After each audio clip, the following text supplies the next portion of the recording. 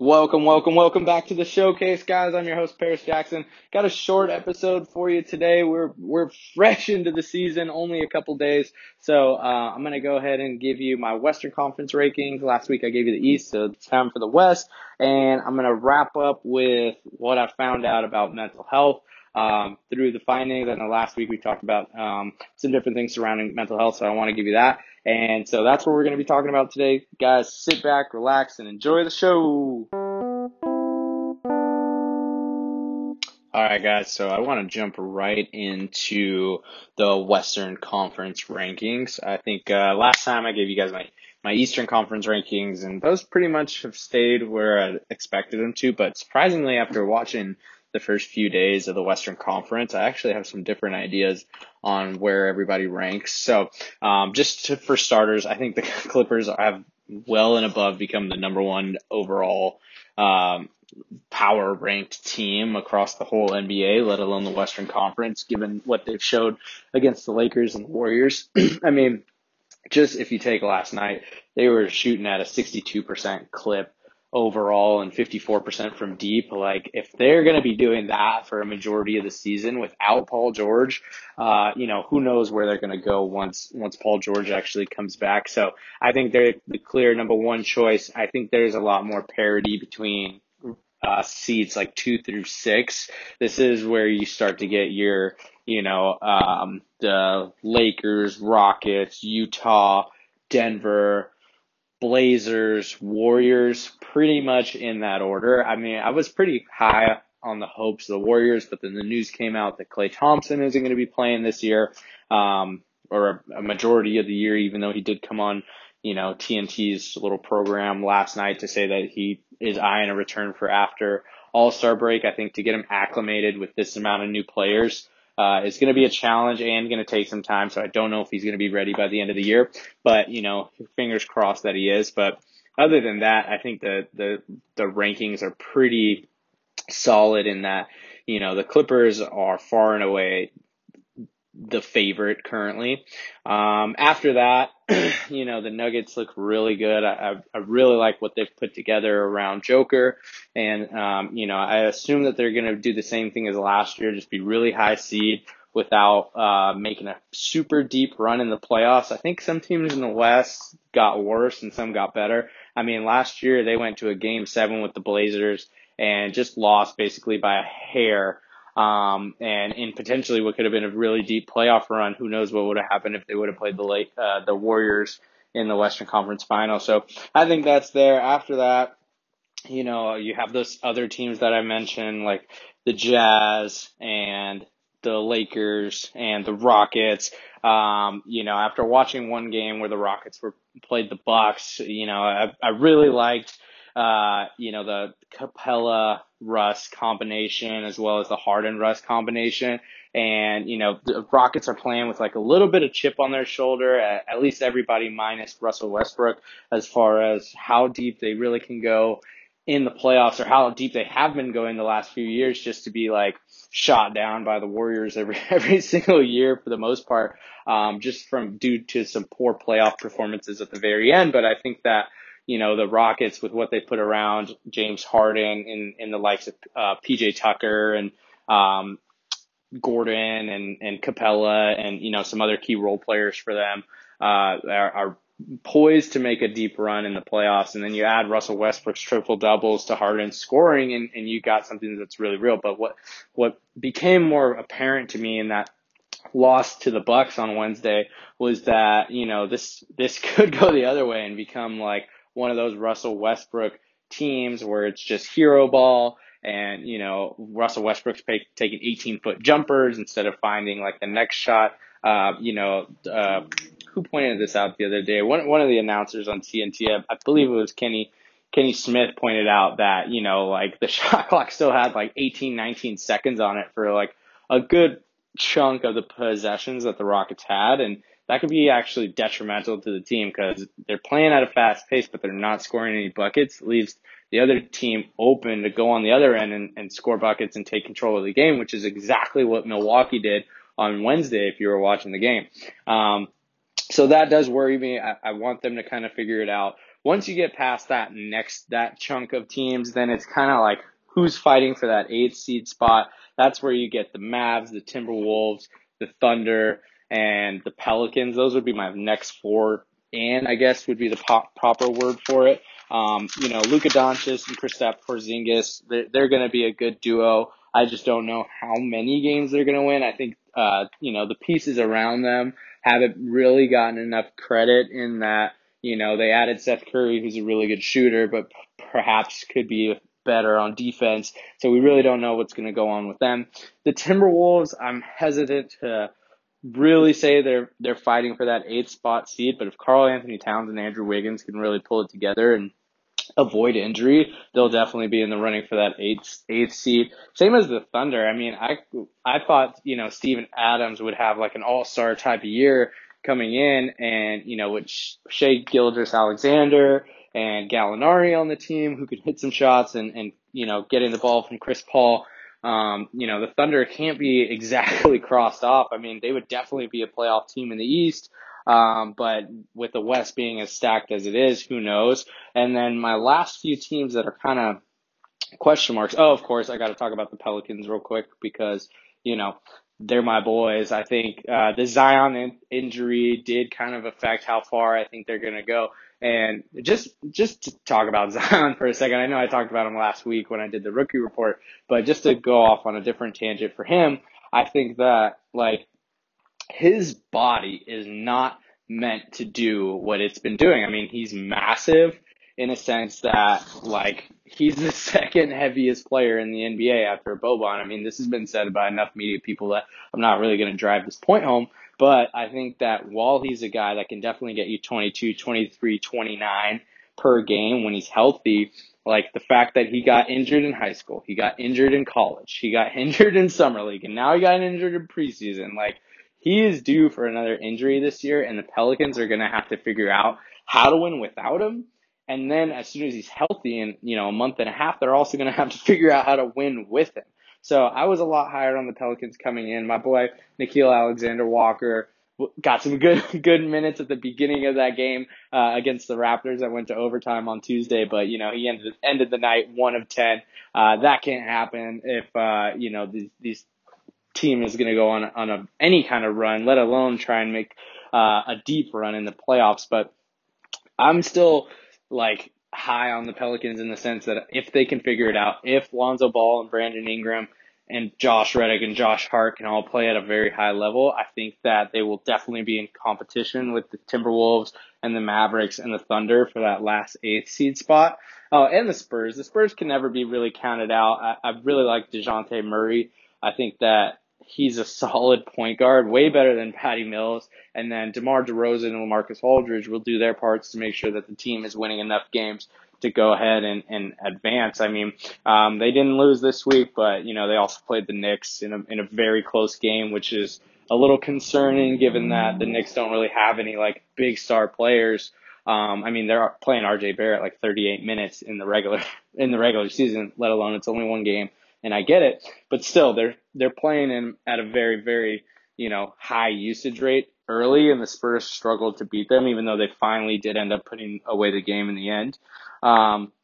Last couple teams kind of making up the bottom here of the Western Conference. You have the Suns, the Kings, and the Grizzlies. I don't think the Suns are actually as bad as a lot of people think they are. I mean, they put together some nice pieces with Ricky Rubio and DeAndre Ayton.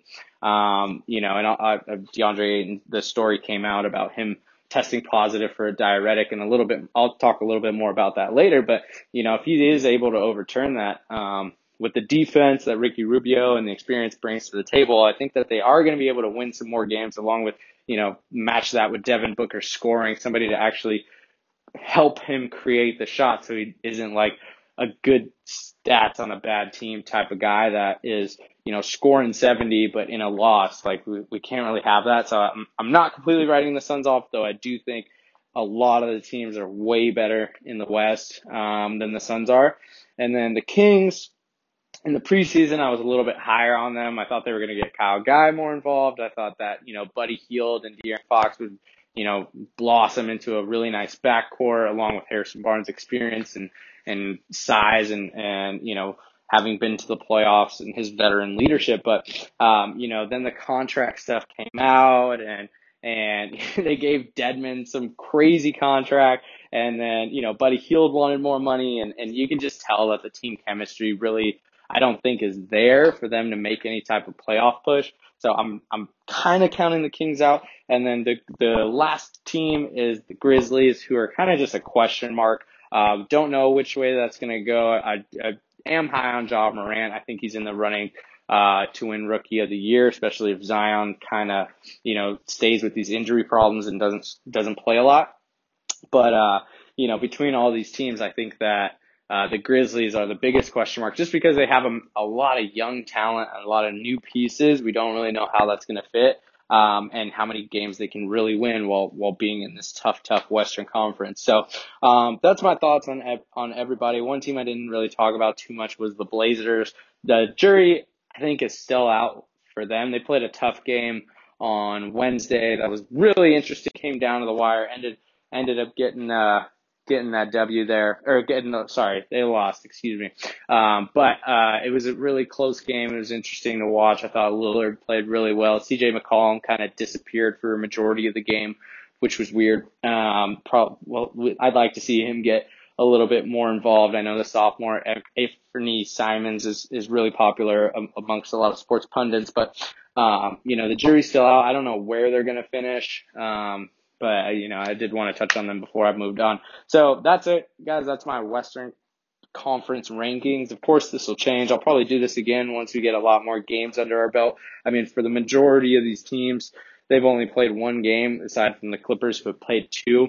Two really good games from LA, though. I can't really speak enough about what the Clippers are doing right. And I said this, in the preseason where, they had that 8th seed spot with some pretty much no name guys, and then went ahead and added some really good pieces to go ahead and bolster what they already had. And I think it's just a really good ran organization. So, but enough. Everybody talks about the Clippers. So there's that, guys. I want to talk about the next subject here, but why don't we just take a break for a second?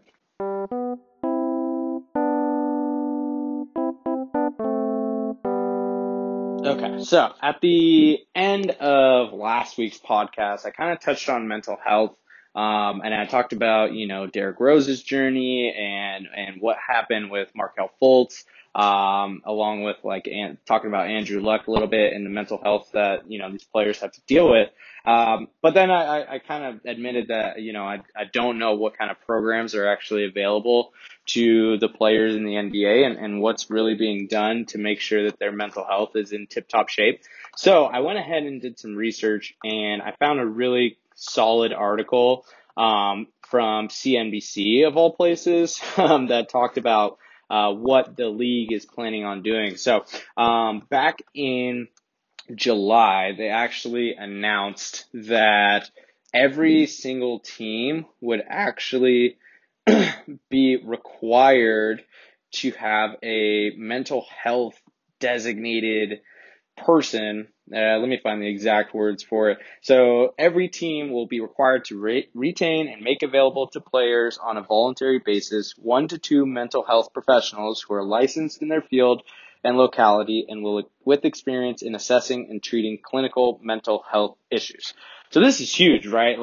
Every single team is required to have at least one medically, professionally trained psychiatrist that the team can go to on a voluntary basis, which is huge. So just to give you guys kind of an idea, the league last year, at the end of the 2017-2018 season, with taking note, Kevin Love was a big proponent of mental health. He had mental health problems in 2017 that led to performance anxiety, where, he's literally having panic attacks in the middle of games that don't matter in the regular season. So, huge issue for him. So he's kind of pushing all this, and the league being, the league it is, definitely hurt him, and then put into place some, wellness and health guidelines that the teams could follow. But this year, they actually took it a step further by implementing,